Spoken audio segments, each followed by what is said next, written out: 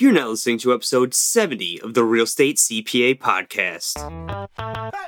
Your source for all things real estate, accounting, and tax. Here we reveal our secrets that can save you thousands in taxes, streamline your accounting process, and help grow your business. Stay tuned to hear insightful interviews with industry experts, successful real estate investors, and current clients on what strategies they use to grow their business and how they steer clear of Uncle Sam. Hi everyone, and thanks for tuning in. Brandon Hull and Thomas Costello here today with the nation's leading expert in self-storage, Scott Meyers. In today's episode, Scott gives us an overview of the self-storage industry, the benefits of investing in self-storage for both active and passive investors, the various ways to add value to self-storage, where he believes we are in the current market cycle, and so much more. Scott, thanks so much for taking the time to come on the show today. Really excited about this one. Could you give our listeners a little information on how you got started in the self-storage space and where you are today? Sure. Well, I'll give you the shortened version. Got into real estate, I think like many folks, which is started investing in the single-family homes, and then realized that was kind of a tough nut to crack. And so if you wanted the freedom and the cash flow that real estate brings, I had to rent up. So I started buying apartments, expecting to get some economies of scale. And that didn't really work either. And so then I found myself with 400 units of single-family homes and apartments, and decided I wanted to be in real estate for all the benefits of real estate, the things we love about it: appreciation, depreciation, the fact that we can borrow money to buy it without all the hassles of tenants and toilets and trash. But how could I do that? And it was either parking lots or storage, and you can't build a lot of value in parking lots. And so I started looking into self-storage, and then I started going down that route. And long story short, we haven't looked back. 7,000 units, over 30 plus projects, and $40 million in private equity. And here we find ourselves finally with lots of cash flow and lots of free time on our hands as well. That's amazing. Would you be able to give our listeners a little bit of a high-level overview of what self-storage industry is about and what self-storage is? So self-storage, gosh, it dates back to really the 1700s, and when there was all these what they call drayage houses in the harbors and marinas in the New World for storing everything from spices to things that they were trading. But really for the roots of our conversation and what we're talking about here in the United States, really in the 1970s is when it got its start, and then 1978 being the biggest boom in development of self-storage until this last one coming out of this last recession. So the idea behind self-storage is it's called mini warehouses, mini storage, whatever you want to call it. Self-storage by definition, by the law, is just that. It is self-storage. It means that we don't have access to the keys. We don't create a bailment. It creates no liability on our end like houses or apartments. And that somebody has sole access to, meaning the key, the only way to get into their unit, and they rent that out. We're not in the warehouse business where we go grab stuff for them and bring it back. We don't have keys or access to their boats or their RVs that are stored out in the parking lot. And they store the things in. They come and go as they please. They sign leases by the month. They pay by the month. And if they don't pay, then because it's storage, self-storage, more on the industrial side of real estate, if they don't pay, we get to lock them out. We put them into what's called an overlock situation, where we put another lock on their door, on their unit. And by law, we have the ability to do that. And if they don't pay us, then we get to sell their stuff off after 90 days per the lien laws that are just about the same in every state. So that being, the largest differences in self-storage versus habitational real estate that most people are used to is that we just don't have the liability because we don't have access. We don't have the liability of the people's goods. If it gets wet, if it gets musty, if it gets eaten by vermin, then we're not responsible for that. The only thing we're responsible for is providing the unit. And if they don't pay, then we get to lock them out and sell their stuff and get our money back. And that's a whole lot different than the tenant and toilet world. So multifamily is pretty popular these days. You see a lot of the multifamily conferences, a lot of the multifamily gurus. Why would a person who's looking to jump into multifamily and own it, or why would a limited partner that's investing in syndicates, why would they choose self-storage over multifamily? What are some of those benefits that you see that self-storage has over the multifamily space? Yeah, I think, first of all, kind of whether a recession or not, there's a whole lot of investors, both passive and active, that haven't been through an economic cycle. And I've been through two of them now. And single-family homes and apartments take a nosedive in value. They take a hit as dramatically as 40%. And that's not just the past two recessions, but historically, since we've been tracking real estate and values during a recession since really the beginning of time. I mean, you look to see what happens. And there's a lot of money that can be made in apartments during boom times, but when a recession hits, the values plummet. So depending upon when you're selling, you have to hold on to it to recoup your money and get the returns. It's also harder to get those returns over time, or an internal rate of return, which is time sensitive, to stay at a higher or a sustained level if you're going to hold on through a recession and just coming out of it in, say, a 7 to 10 year period. Self-storage, by contrast, through a recession, first of all, does very well during a boom time, because when times are good in our economy, we buy more stuff and people need more storage. And so it continues to move up and to the right. But then during a recession, self-storage actually does just the opposite of all other forms of real estate. It becomes in higher demand. We have businesses that are downsizing, individuals that are downsizing, they're moving out of apartments, and they're moving back home and exiting all the rental properties and moving in with each other. So the apartments, the houses, mass exodus, values drop, and self-storage, they put their goods in there while they're working through the challenges in a business or through individuals in their lives until they're able to move back out again. So there was a study that was done not too long ago, just to give it some perspective, that during a recession, there's two industries that profit the most. Actually, they ranked them, but the top two, number one being liquor. Go figure. People can't afford a vacation, but they can afford to take a short one for a night.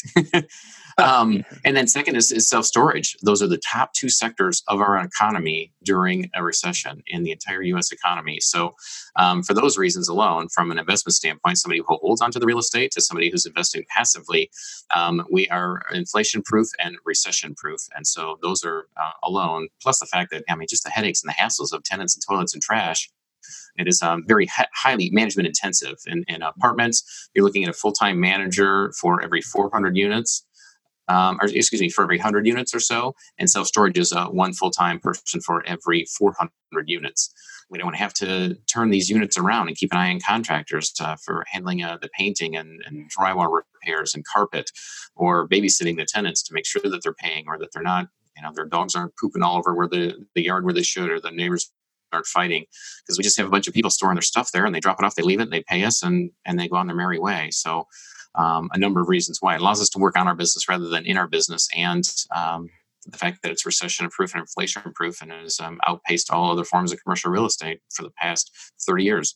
So that's fascinating about the recession-proofing. I guess was under the false assumption that if I have a storage bill and I can no longer afford to make payments, the last thing that I'm going to let go is my primary residence. I'll let the self-storage unit go. But the research is showing, and your experience has shown too, that that's a false assumption. Well, if they're having to let the residents go, or even before that, let's just say they've got an apartment and they're moving back home. Times are tough. Or they have a home and they're either letting it go or selling it and then moving in with friends or family. There's stuff that they still have that they don't want to get rid of, and it goes into storage. So it's not a matter of the folks that kept their home, they don't have to downsize, or their apartment. That's a little bit different than people that are just holding onto their storage unit. Now, of those folks that are holding onto their storage units, interestingly enough, the further we got into the last recession, the Great Recession, everybody they'll get rid of everything else except for the cable bill. So no matter what, they'll shed and shed and shed, and then the second to the last thing they get rid of is their storage bill next to the cable bill. After that is fascinating. Because they want their stuff. But, yeah. Well, it's much easier to make that decision to either throw it away or do something else with it than it is to get rid of the cable bill when push comes to shove. But we didn't see that until 4 or 5 years into the recession, before people, if they hadn't found a job or their situation hadn't improved with the business, then they would address it. But it's cheap. It's cheap warehousing space. It's the cheapest out there, and they just don't want to be bothered with it. And everything else is a luxury, but this is really the last necessity that they would get rid of. Wow, fascinating. Okay. Well, you mentioned earlier that you were originally looking at parking lots. You can't add a whole lot of value to the parking lots. How do you add value to self-storage spaces? Yeah, so our whole business model has been when we buy an existing facility, it's got to be a value add, and you add value by typically the existing facilities that we're purchasing, they're distressed, and it could be distressed owners, a distressed facility, usually both. So the mom and pops that are maybe fallen behind in terms of technology, they didn't keep up on even rates in their own market. And so, the ways to create value is to raise rates if they haven't in a while, and then just, employing some of the technology that's in place right now. And in some cases, just putting up a website where these folks haven't had one in the past to be able to rent more units. But beyond that, the use of technology, we have kiosks that we have at our sites that really, I don't want to say they take the place of a manager, because nothing can take the place of a person, but we're getting darn close, where this is a low labor intensive type transaction. It's kind of like a red box. And so we have a kiosk in place that rents a unit kind of like a red box movie rental. And it allows them to do everything that a person would. They just can't sell them a physical lock, and they can't get a paper receipt. In some cases, it's just electronic. But at the end of the day, to give up $40,000-$50,000 a year in a full time salary to replace that person with a kiosk, which in many instances is like the size of an iPad. For $1,000 and about $150 a month to be online, that allows us to be able to move the needle. Then to add on all the ancillary profit centers and income streams, like offering locks, boxes, and moving supplies for sale, and then truck rentals. We see a lot of U-Hauls and Penske truck rentals. They're mostly located at storage facilities. Just locks themselves, selling the kits for them to move in to protect their goods, selling tenant insurance or renter's insurance, whether it be through the kiosk or an individual. Larger facilities where we have boats and RVs, we have propane filling stations also run by a kiosk. So, specialized storage and paper shredding services and document storage, wine storage for art, other collectibles, eBay services, shipping services, the list goes on and on. If you have a manager at that site part-time, or the larger sites that are full-time, they can run these businesses within the business, because there's not much to run in a self-storage facility when somebody moves in and they put their stuff in and then they move out, and that's it. So when those folks are there, we keep them busy by running all these other ancillary businesses within the business without us having to handle it ourselves. There's over 40 different profit centers that you can add to a self-storage facility that we've identified so far in the industry, just depending upon the site and the location, that we can add to it to, once again, increase the value by increasing the income stream. Whereas apartments, great, we can add vending machines, we can the utilities. We used to, if it didn't have laundry services, we'd do that. And there's a few other amenities that we could add, but nothing like what we found when we started investing in self-storage facilities. And parking lots, well, you raise rates and I don't know, you put a kiosk in if there was a person collecting the tab, but it's kind of hard to drive the value in that end. But then also on the development side, when you start with a piece of dirt or an empty bowling alley and we convert it to storage or build a facility, then you're really creating value. So our focus mainly has been on conversions and development recently. Nice. So I know you mentioned before, we talked a little bit about the recessions and what have you. Where do you think we are in the current cycle? And I know it's just like an opinion, not necessarily fact or whatever, but what does the future hold for self-storage? You want me to get my crystal ball out? You didn't tell me that before we get on this call, Tom. So I keep my ear to the ground, and there's about 3 economists that I follow that are pretty darn good at what they do in their predictions. So, best guesstimate is that we're heading, and this is based upon the fact that, we're looking at the yield curve. We're looking at the bond market right now. We're looking at luxury sales, RV sales down significantly quarter over quarter this year. All the indications are in place right now that by all of the other measures in any other economy, we would be in a recession right now. And some folks say that we are just because we've hit all those areas. But really, we're just a couple of ticks away from the yield curve really inverting itself, and then we will be in a recession once consumer confidence catches on to that. So, I think this shopping season through Christmas is going to be a telling sign, and then also how the stock market ends at the end of this year. But I believe, only because of the people I listen to, not me. But somewhere in the middle of or by third quarter or fourth quarter of 2020 is when we should be heading into a correction of some sort or a recession. But all it takes is, Europe's already in a recession. Asia's already suffering that. And so we always lag behind them. It's just a matter of time. It's just how soon. But if one of those other countries in Europe hits on really hard times, or they start to go south in a hurry, or if we have some other cataclysmic event, whether it be weather related or war related, then that ought to do it in a man. So that's my take from the information that I have in front of us right now. That's excellent, because I've been looking into this a little bit too, trying to stay on top of where we're going, and I've been hearing a lot of the same stuff about the end of 2020. Being that point where we'll see something. So it's just interesting to see how this all unfolds. And as you said, those self-storage, historically has been able to survive and maybe even prosper during those downtimes, which is great to hear. Yeah, we never wish a recession, obviously, on any one person, let alone our entire country. But since the last recession, coming out of it, we've been amassing a war chest of cash and really beefing up our equity investor partners, our passive investing folks that come alongside of us. And we've got a war chest of folks and people and money that we're ready to deploy. And so, our Super Bowl's coming up, and we're ready to take advantage of players and the opportunities that will exist when that happens. No, this is all good. This is all great. Like, on the horizon, what do you see on the horizon for self-storage, I guess, in its future, I guess, separately from the potential recession or pullback? Yeah, it's a pretty static industry. I mean, there's not a whole lot of things that are really dynamic that occur in our industry. The good news is that it's a very predictable business model.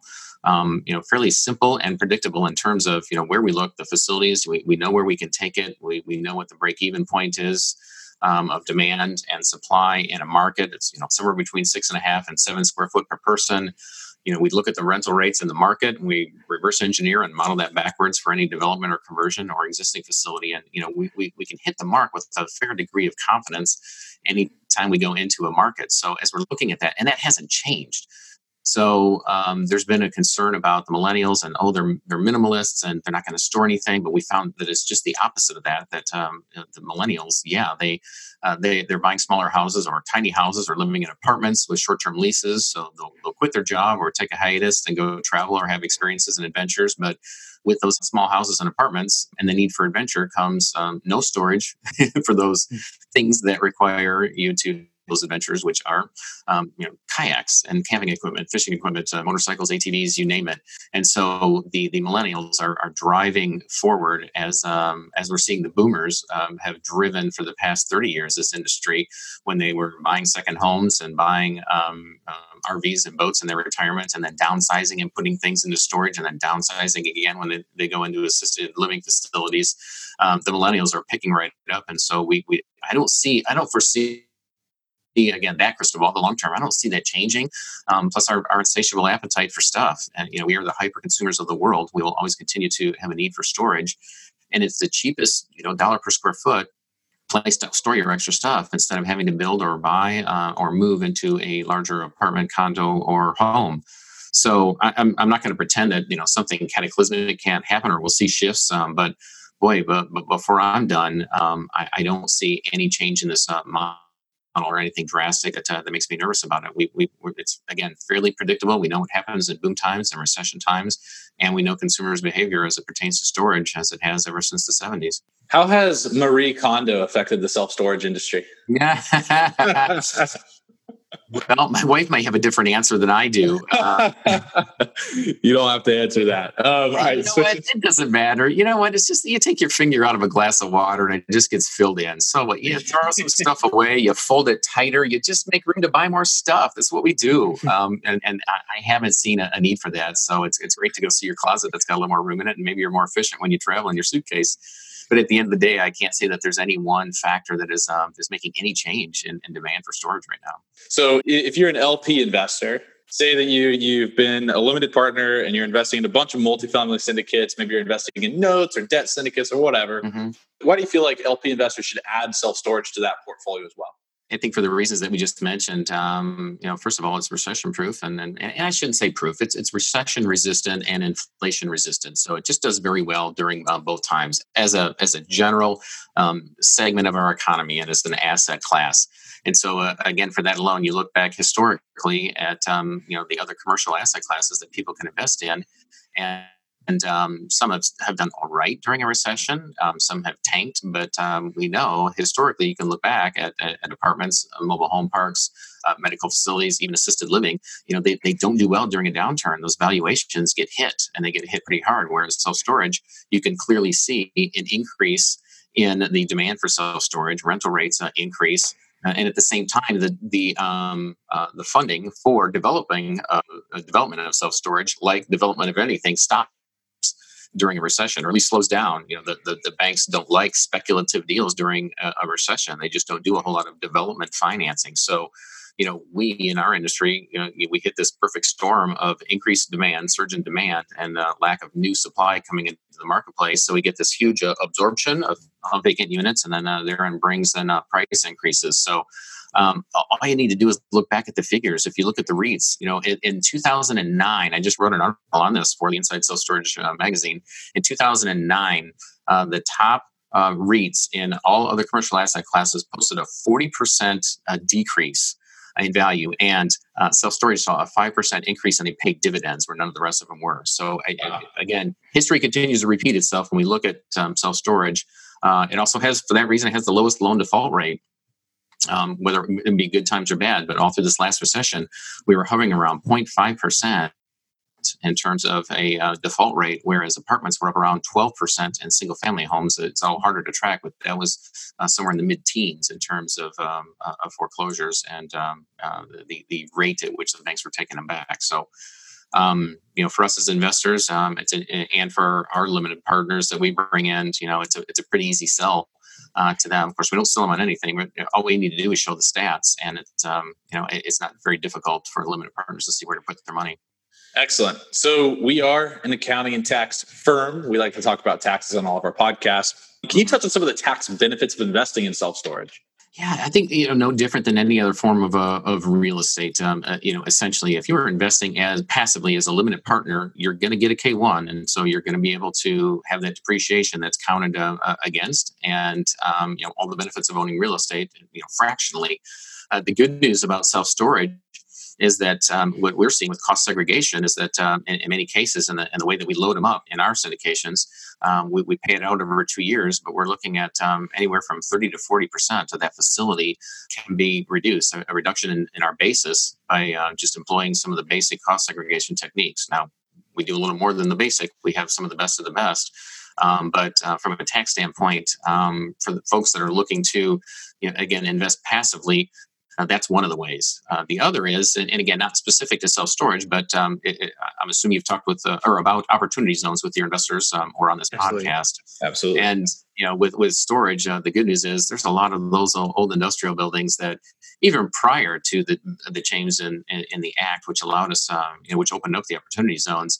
These the apartment investors, the condo investors, retail had looked at all these buildings that were in those areas anyways and couldn't make it work, and it still wouldn't work in an opportunity zone. And so, but those were the buildings that we're looking at. So we want the ones that we can buy at a low cost per square foot that the condo guys, retail apartment guys and gals have looked at and they've turned their nose up to. So what's left is self-storage, and we can buy that for, low cost per square foot. It doesn't matter if it's overlooking the railroad tracks. It doesn't matter, if it's in an industrial park, because that's as long as it's in those same areas and close to apartments and condos. The projects that did go up.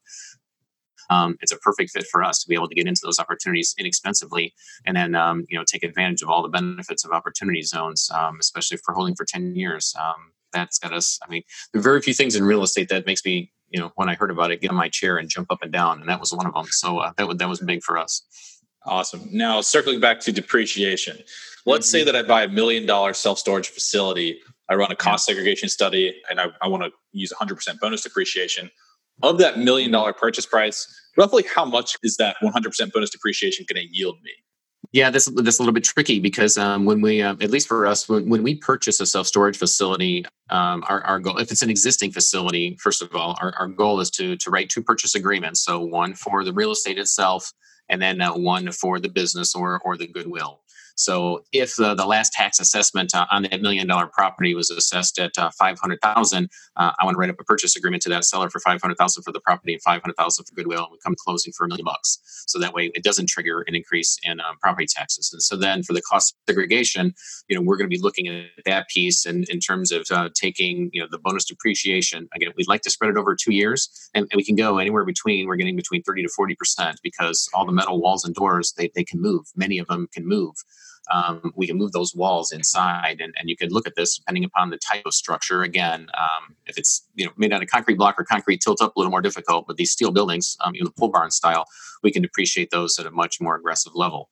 Now, so that's existing facilities. When it comes to development, Same thing. We're going to be taking those as much as possible in those first 2 years. And with that in mind, with cost segregation in mind, we can't build it with 2 purchase agreements. But once it's done, we're again going to be taking that and spreading it out over a couple of years, or depending upon that LLC that purchase in. Usually it's structured to benefit us. No offense to the limited partners out there, but usually what benefits us is also going to benefit them the most when they're coming into the front end of a project.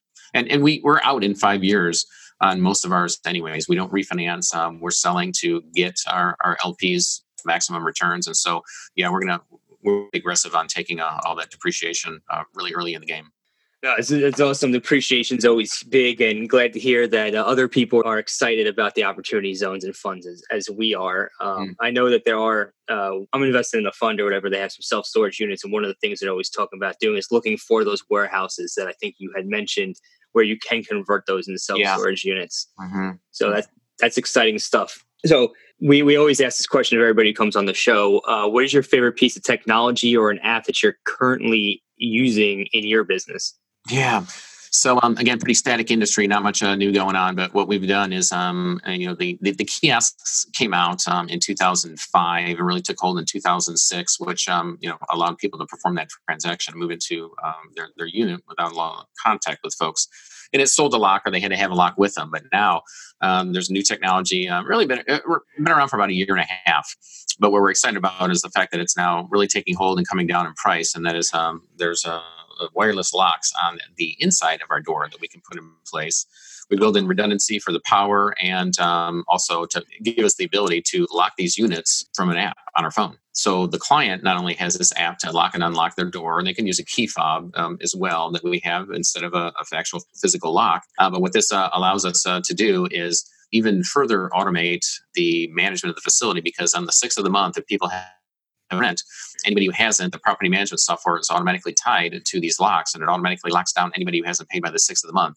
So we didn't even have to hire somebody to go out and put locks on and double check and look at the report to lock down any units that are behind. And conversely, if somebody pays immediately, we don't have to have somebody come out and take that lock off. As soon as they pay, then it's automatically released from the system, and then the app on their phone allows them to then unlock it a second time so that they can get in. So that, and the fact that we're running unmanned facilities, but adding another component to that with the kiosk. And this is just a matter of tying things together. But we're putting video cameras, two-way video cameras and screens in our facilities, so that even if somebody comes in and they're using a kiosk, they have that personal touch. Now with a motion sensor camera and another screen up above that kiosk, they're connected to the command center, to the mothership. And there is a person that says, "Hey, welcome to XYZ Self-Storage." The kiosk is located right. The units are to look at. The sizes are over there. And we put the actual units inside of the office, the sizes. It's a large office. They can see what size. So we don't have to put them on a golf cart and run around the facility. And they can rent the entire unit right there in the store. But then if they have a question, before, if there was a kiosk, they didn't have any place to get an answer. Now they have a person that they just say, "Hey, can you beat the price of the guy down the road?" Or, "I'm having trouble with this transaction." And the other person that is right there watching them, they're connected to and communicating with via camera, will complete that transaction. So the one to many, not having a manager sitting on site twiddling their thumbs waiting, but a kiosk in place to handle that. And then if they need assistance, there's somebody on the other end of the video that's monitoring and keeping an eye on several facilities, not just one.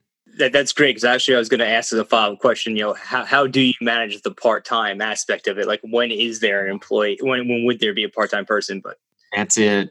So we're 24/7 and in virtually all our facilities, and depending upon the size of the facility dictates how much of that is unmanned, and then the office hours. And so our model is, we'd like to, in order to increase the value of these facilities and to move the needle, we'd like to add on the profit centers. We'd like to have somebody in the office that is upselling them and making sure that they do have renter's insurance if they're not currently covered, to make sure they have locks, boxes, and moving supplies, to let them know about the other amenities that are available, to be able to even have a truck rental program. U-Haul, Penske, Budget, they all require somebody to be there between 30 to 35 hours a week. So we are seeking facilities that are either already large enough, or that we can build more units and expand to get to that place where we have the ability to put somebody in full time, or the facilities that we're building and the buildings that we're converting into storage. There's 60,000 square feet and above, which dictates a full time manager that we can have somebody there that is on site to begin to offer those all those amenities, because that's what allows us, at $1 per ticket, to increase the value and move the needle. So those are the ways that we're looking to increase the value by having those folks in there. But we also do have some facilities that are completely unmanned, and it's just not part of the business model just because of the size of it and where it's located. Let me answer your question more succinctly. That was a long-winded answer to your question, but the threshold is really 150 units and below. It's going to be tough to get a manager there to afford even part-time. You're going to have to have a kiosk, a retired person that lives real close by and has a cell phone on their hip. But then once you get in that, 175, 200 units and above, you're going to have somebody there during, Saturdays, maybe Sundays, the busy times during the week. But then, you're closed during the non-busy times, and then have a kiosk in place after that, if that helps. Definitely, this all makes sense. One last question before we wrap up for today. Is there certain regions of the country, of the United States, that self-storage it makes more sense in than others? Like, I would imagine, I live here on Long Island in New York, and there's a ton of self-storage facilities. There's 2 of them that were just built within a 5-mile radius of me. But I always drive past and wonder, is this even profitable in here? Is there certain parts of the country that make more sense than others? Mm-hmm. Yeah, well, yeah. When people ask me what business I'm in, I need to find a better answer, because when I'm in whatever the sidelines at soccer or a neighbor party or something, when I say I'm in self storage, they'll say, "Oh, you mean like on the shows? You buy those units and those lockers and then sell the stuff off on eBay?" No, we're on the other side. We own them. I said, "Well, gosh, I see these things going up everywhere. They're just like you. They built 2 of them, across the street from each other, and isn't it saturated? And how do you make any money at this?" And well, the answer is we don't do it for fun, for kicks. We do it because there is a demand. 1 in 10 households rents 1 or more self-storage units, 7.5 square foot per person. When you begin to run the math and look at the numbers, you see why you see so many self-storage facilities. Now, what are some demand factors that some parts of the country, or even parts of a state or a demographic, that increases that? Florida has no basements, and there's a lot of high density housing with the retirees that are moving down there, and even the condos that are being built around the coast areas. We see a lot more self-storage facilities, and equilibrium isn't 7 square foot per person there. It's closer to 10 to 12 square foot per person. So there's a higher demand or propensity to store in those areas. College towns, military, again, high density housing, lots of condos, lots of apartments, and temporary transitional people that aren't settling down in a house per se. Those are the main drivers. I mean, we can kind of pick and choose and look at other areas of the country, but those are some of the main drivers behind it. That's good to know. It's good to know. Yeah, because any region of the country potentially has demand for it, just based on what you said, with the 7 square feet per person. I can land in any airport and give me about an hour and a half, and I'll find a market within a 3-mile radius, which is a market for self-storage facility that is underserved. I guarantee it. It's amazing. It's amazing. The industry sounds great. So if our listeners wanted to get in touch with you or learn more about you or what you do, what would be the best way for them to do that? Sure. Yeah. Best way is selfstorageinvesting.com. So think about self-storage, investing in it, and that's it. Selfstorageinvesting.com. That's how you get in touch with me, as well as we have 2 companies. We have an investment company where we invest and develop and convert, and we also have an education company. And so you'll find a lot of our educational materials, just free downloads and intros into the business, videos, some white papers, PDFs, things to get you started, just so that people don't get into trouble. And then, obviously you can get in touch with me there as well, including limited partners that may be interested in investing in our syndicates. We usually do about 1 every month to a month or 2 on our development projects. So, yeah, all things are found there at selfstorageinvesting.com. Awesome. Scott, thank you so much for taking the time again to come on the show today. I look forward to getting out there, and it was a great episode. Thank you so much. Hi, everyone. Thanks for joining us for the debrief segment of today's podcast on self-storage with Scott Meyers. Thomas Costello here, flying solo today. Just want to give some thoughts on this episode, including some of the benefits of investing in self-storage on the active side. So for those individual investors who are active, or the syndicators out there who may be considering self-storage, on the passive investment side, and just some overall thoughts on today's episode. So the first thing I wanted to point out is that when investing in self-storage on the active side of the business, you have to look at it as multifamily right now, at this current stage is October 2019, is a very hot asset class.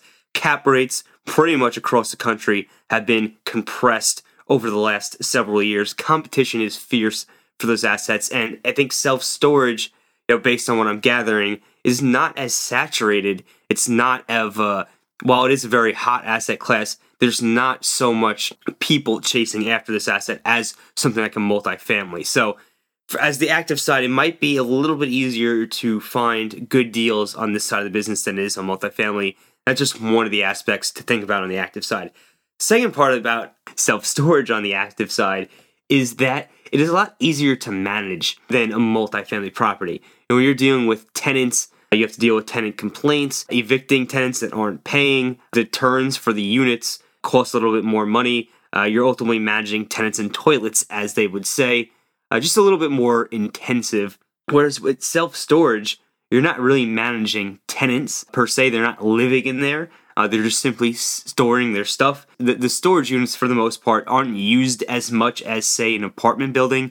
Apartment building, someone's living in there every day. There's a lot of wear and tear. People are sometimes simply going to their self-storage unit once in a while, dropping all their stuff. There's not that much that needs to be maintained within the units themselves. It's really just, as Scott would say, a concrete slab with some metal on it. If you go and look inside of a self-storage unit, you'll see that. There's no toilets, there's no sinks, there's not that much stuff to really have to repair. These units are usually built to last for quite a long time. Another thing to add on the active side is the eviction process. As we all know, as landlords and real estate investors, depending on where you're investing, evicting somebody who's not paying or otherwise having a negative impact on your property can be a little annoying. There's a process you have to go through. Could take a few weeks, could take a few months, depending on where you're investing. And it's overall just a big pain. In the self-storage industry, you're not dealing with that. The self-storage industry, you're dealing with the lien laws, so it's not the same. And when someone's not paying, you throw a lock on their door and you just say, hey, look, you're not getting your stuff until you pay your back bill, or we're going to go to auction. We'll go ahead and auction off your stuff, and we're going to release the unit or, re-rent the unit to another individual who's going to use their storage. Overall, in a nutshell, that's some of the benefits on the active side. Now, on the passive side, and I suppose this goes for the active side as well, is that it is one of the more recession-resistant asset classes. If you look at the numbers, you can find the REIT numbers online. For at least the last 25 years, self-storage has outperformed many of the other real estate asset classes, including multifamily. So you're looking at it is a good asset to have in your portfolio during those downtimes. Just to wrap it all up, great asset class. If you want to learn more, you can head on over to Scott's website. He has a ton of information on it. But for right now, we're going to jump right into today's Q&A segment of the Real Estate CPA podcast. And we have a question today from Darren. And Darren asks, when bonus depreciation is recaptured as 1250 gains, is it taxed as ordinary income? This would seem to be a big flaw in taking accelerated depreciation. Is there a strategy around this? So the first thing I want to do for everybody who's listening who may not know what depreciation recapture is explain depreciation recapture. So depreciation recapture is the portion of your capital gain on sale that is attributable to the depreciation you took over the time you own the property. To give an example, let's just say that you purchase a building for $270,000 and hold that building for 10 years. And in each year you hold that building, you have a depreciation expense of $10,000. This $10,000 depreciation expense lowers your adjusted basis on the property. So you start out with an unadjusted basis of $270,000, and each year that $10,000 brings it down. So in year one, you have $260,000, $250,000 in year two, $240,000 in year three, and by the time you get to year 10, you're all the way at $170,000. So now in year 10, your adjusted basis for the property is now $170,000 because of all of the depreciation you took over the time you owned it. Now in year 10, you decide to sell. You sell that property for $400,000. This leaves you with a total gain of $230,000. That's $100,000 from the depreciation recapture. And that $100,000 is taxed as ordinary income up to 25%. So to answer Darren's question, yes, it is taxed as ordinary income. However, is only taxed up to 25%. And there's a few reasons why this is beneficial and why depreciation, overall is beneficial. And the first one is the time value of money. Depreciation, because it's a non-cash expense, often causes you to be in a loss scenario for tax purposes, which means you're not paying tax on your rental income today. So you could take that rental income and reinvest it for an additional return on your money and then pay that money back later on down the line. And as we know, with the time value of money, $1 today is worth a lot more than $1 tomorrow. So that's the first reason. Second reason is if you're in a higher tax bracket, let's just say you're at 37% tax bracket, then you are pretty much, the depreciation is sheltering your rental income that would be taxed at 37% from tax today, and then you're repaying it back later on when you sell at a rate of only 25%. That's a 12% spread. So basically, depreciation is saving you 12% in tax on each dollar that you would have paid on your rental income if you did not take that depreciation. And by the way, for everybody listening, if you're wondering, you have to take depreciation. If you do not take depreciation, the IRS will assume you have and charge you the depreciation recapture tax anyway. So to answer the last part of Darren's question, is there strategies around this? And the answer is yes. There is the 1031 exchange. When you sell a property, you can use a 1031 exchange to defer the entire capital gain on sale, including depreciation recapture, allowing you to buy a usually much larger property. So that's the first way around it. The second way to get around that is to purchase another property or invest in a syndicate in the same year you sell that property and use a cost segregation study, 100% bonus depreciation, to create passive losses that will offset the capital gain and depreciation recapture on sale of that asset. And again, just to summarize, yes, depreciation recapture is taxed as ordinary income, but only up to 25%. The time value of money means that the dollar today is worth more than $1 tomorrow. And if you can save that dollar today by using depreciation and reinvest it for a return on your money, you'll be better off. If you're at a higher tax bracket, such as 37% tax bracket, there is a 12% spread on the amount of money you would have paid in rental income versus the amount of money you will recapture when it comes time to paying that recapture tax. And this can be mitigated with the proper tax planning. Hope this answers your question, Darren. And if you want to learn more about depreciation recapture, and other tax strategies you can use to reduce your tax liability as a landlord, check out our guide, The Ultimate Guide to Tax Planning for Landlords and Buy and Hold Investors. You can check that out in the show notes below. And remember, if you want to have your questions answered here, head over to www.therealestatecpa.com/podcasts, and we may just answer it live. Thanks for listening to today's show. If you enjoyed the show, please find us on iTunes and leave us a review. You can also email us at contact@therealestatecpa.com with any feedback or topic suggestions. We are always taking on new clients, and with the new tax laws in play, you really don't want to navigate this alone. Let us help you save money on taxes and with your accounting and CFO needs. To become a client, navigate to our client page at therealestatecpa.com and fill out a web form with as much detail about your situation as possible. Thanks so much for listening. Have a great rest of your week.